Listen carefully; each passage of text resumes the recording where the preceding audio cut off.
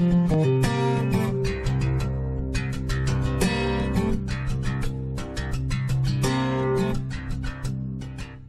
back to Calvary Baptist Church of Burbank. Last time we did a video devotional. We were looking at John chapter 3, just coming up to that famous verse, John 3:16. And we saw specifically in verse 15, which is where we ended it, 14 and 15, as Moses lifted up the serpent in the wilderness, so must the Son of Man be lifted up, that whoever believes in him may have eternal life. And as we saw last time, the context of what Jesus has been showing us from the end of chapter 2 and into chapter 3 is that it is perfectly possible, particularly on the basis of seeing signs and wonders, to have a kind of faith in Jesus, that you believe in Jesus, that you believe he's from God, that you have good thoughts about him, that there is a faith in Jesus, but that faith is insufficient. And the repetition of believing goes through that section, and the insufficiency of that faith is being shown. And then we come to the end of that section, verses 14, 15, and then obviously into 16, and we see that there is a faith, which is a faith that brings eternal life. That's the kind of faith that we need to have. And the difference between the faith that Nicodemus had at that point, which is a faith that believes that Jesus has been sent from God, that believes that the works are good works from God, that takes him from that insufficient faith to a faith that will give him a place in the kingdom and will give him eternal life. That the difference in verse 14 is that the Son of Man must be lifted up, just as Moses lifted up the serpent in the wilderness. Now, for us to understand that, we've got to know about Moses lifting up the serpent in the wilderness. And this is an allusion back to an Old Testament passage that's in the book of Numbers in chapter 21. So that's where we're going to be for this devotional. We're going to be looking at Numbers 21. And the story kind of picks up in verse 4. And you might want to pause and just get yourself to the passage in your Bible. I think that would be helpful for you. But we're going to go straight on now. Verse 4, from Mount Hor, they set out by the way of the Red Sea to go around the land of Edom. And the people became impatient on the way. And the people spoke against God and against Moses. Why have you brought us up out of Egypt to die in the wilderness? For there is no food and no water, and we loathe this worthless food. I don't want to get into a whole devotional on grumbling, although perhaps that's one we could do another time. But I do find it interesting here that we have the repetition of food. Firstly, there's no food, and then there's worthless food. So clearly there is food, but then initially they say there is no food, which is their way of saying we don't like the food that we do have.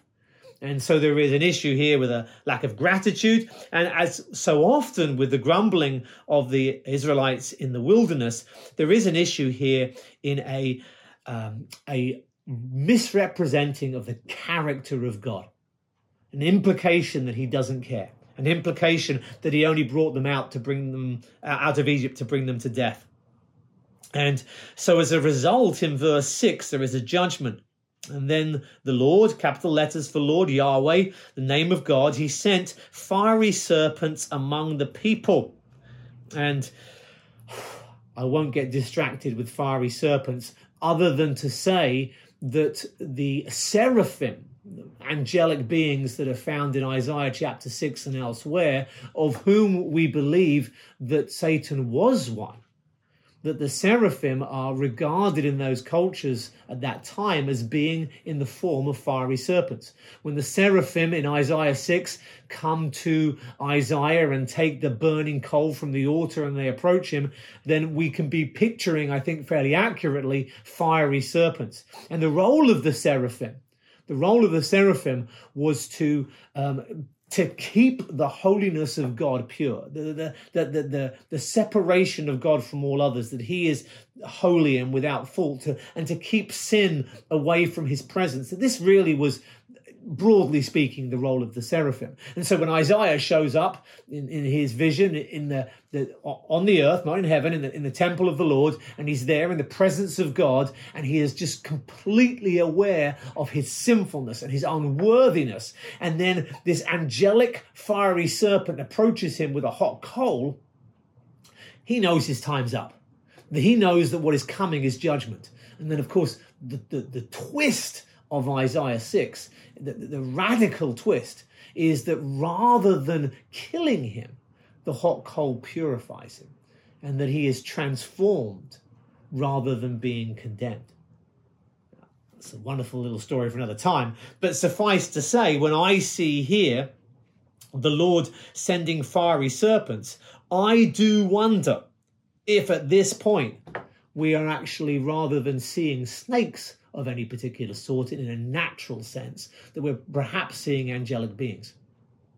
That's a possibility. But anyways, either way, we're having fiery serpents being sent amongst the people. It's the fiery there that makes me think that.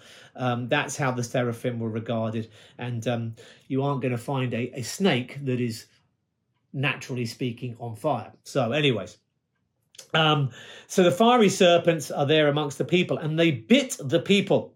They bit the people, so that many people of Israel died. And the people came to Moses and said, "We have sinned, for we have spoken against Yahweh and against you. Pray to Yahweh that he take away the serpents from us." So here we are in a situation where the people are in sin and God is judging them for their sin, and they come to a place of repentance. They come to a place of awareness of their sin. Now, let's be really frank about this. In John chapter 3, which is referencing this passage here, the people see miracles, and the result of the miracles is faith, but an insufficient, unsaving faith. Here, God doesn't give a miracle, he gives judgment. He brings death. He brings trial. He brings hardship. And what's the response? A repentance that is going to lead to saving faith. You see, we still have this misconception that if God would just do this for me, if I could see this miracle, if I could see this sign, if this wonderful thing would happen, then I would believe. Yes, you would, but that belief would be insufficient. Rather, God, for us to have saving faith, needs to bring us to our knees. He needs to bring us to the point where we repent. He needs to bring us to the point where we say, along with the Israelites, we have spoken against the Lord. And so they ask Moses to pray on their behalf. And so Moses does, and he prays to the people. And the Lord says to Moses, and this is what he says, and this is the solution to the problem of the people. This is the thing that is going to resolve this situation of judgment that has come upon them. The Lord said to Moses, "Make a fiery serpent and set it on a pole, and everyone who is bitten, when he sees it, shall live." So Moses made a bronze serpent, set it on a pole, and if a serpent bit anyone, he would look at the bronze serpent and live. In other words, what's going to happen here is this, that the people are being bitten and they say, "Oh no, I've been bitten, I'm going to die. I've seen these other people being bitten and they're going to die, and God's bringing judgment. There is judgment against sin. I recognize there's judgment against sin. What is the solution?" And Moses has created an image, a picture of the serpents that are biting them. And he puts it up, and they are to look at that fiery serpent that Moses has made, and that will be their healing. Nothing else. It's insufficient for them to say, "I've been bitten by a serpent, I'm going to go and make a sacrifice. I'm going to go and sacrifice a lamb or a bull." It's insufficient for them to say, "I'm just going to be really, really sorry that I sinned against you, God." What they have to do, because of their repentance, and there needs to be that repentance initially as well, of course, but what they need to do from that place of repentance is obey God and to do something incredibly basic and simple, which is simply to look upon the fiery serpent, to look upon the image of the very thing that has hurt them. This is the incident that John is dealing with in chapter 3, or that Jesus is pointing Nicodemus to. What he's doing is he's saying, just as the Israelites looked at those things that were bringing judgment to them, repented, and then looked at them lifted up, in the same way, you are going to need to do the same, not with a fiery serpent, but you're going to need to do the same with the Son of Man, which was Jesus' terminology that he commonly used to refer to himself. It comes from the book of Daniel, and we could talk about that another time, but he's referring to himself here. And so in other words, Here's your answer, Nicodemus. This is your answer. You've come and you have faith, but your faith is insufficient. You're not part of the kingdom. You need a completely fresh start. You need to have a faith that is completely radical and different to the faith that you currently have. You have a faith, it's a faith that many who were raised in religious homes, many who today are raised in Christian homes, many who have a belief in Jesus as a person, have that kind of faith. It's a faith that is insufficient and it's not enough, and you're going to be judged for that faith, and you need to be completely born again. And here's your solution. Your solution is that you need to look to him lifted up in the same way that they looked to the serpent being lifted up. Now look again at that passage in Numbers. What's happening in that passage is that the ones who are there to bring judgment to them are the ones that they have to look at. It's the serpents that are biting them. It's the serpents that are bringing death. And it's the serpent that's lifted up. So point number one, I believe, is that the very one that brings judgment is the one that is lifted up. Jesus is, by implication here, saying that his lifting up implies that he is also the one who is going to bring the judgment. There is contained within this, I believe, a declaration of his deity. Secondly, I think in all of this is that the serpents are a picture of the sin of the people. There they are in their sin, they're rebelling against God, and the serpents are there bringing that judgment. What Paul says in 2 Corinthians chapter 5 that we referenced a few devotionals ago, I think is relevant here, in that he who knew no sin, Jesus, became sin for our sakes. That Jesus becomes sin. It's like he becomes the thing that is a problem. The problem is the fiery serpents. And what's the solution? One that looks like a fiery serpent. What's our problem? Our problem is our sin. What's the solution? One who has become sin. I think there's that implication there as well. But the key thing here is the lifting up. That Jesus here is going to be lifted up. And throughout John's gospel, there is this reference to the glory that is going to come. And the glory is ultimately seen, as we've mentioned in a previous devotional, with the death of Jesus Christ. It is when Jesus is crucified that he is lifted up.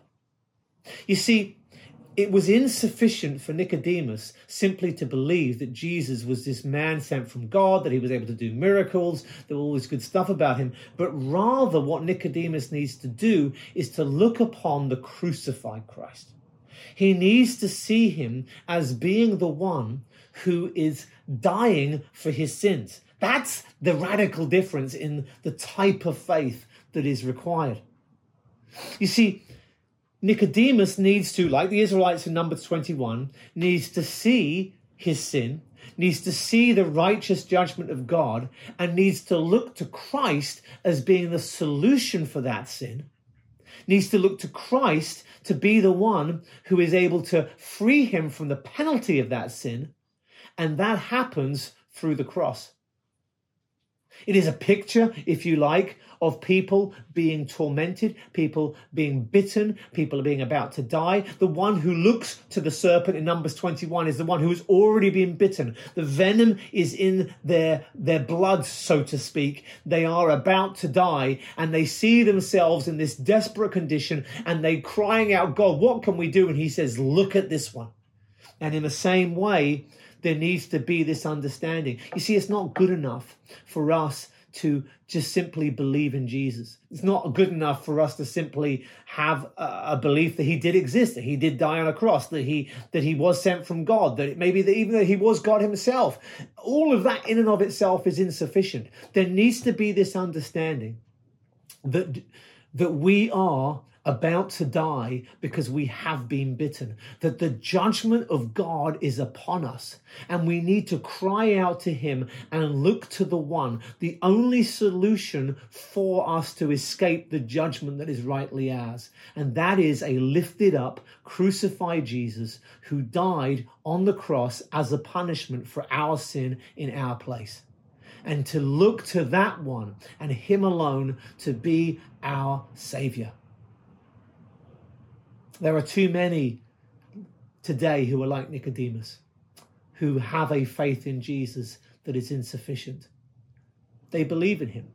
They believe he exists. They believe he's real. They believe he's come from God.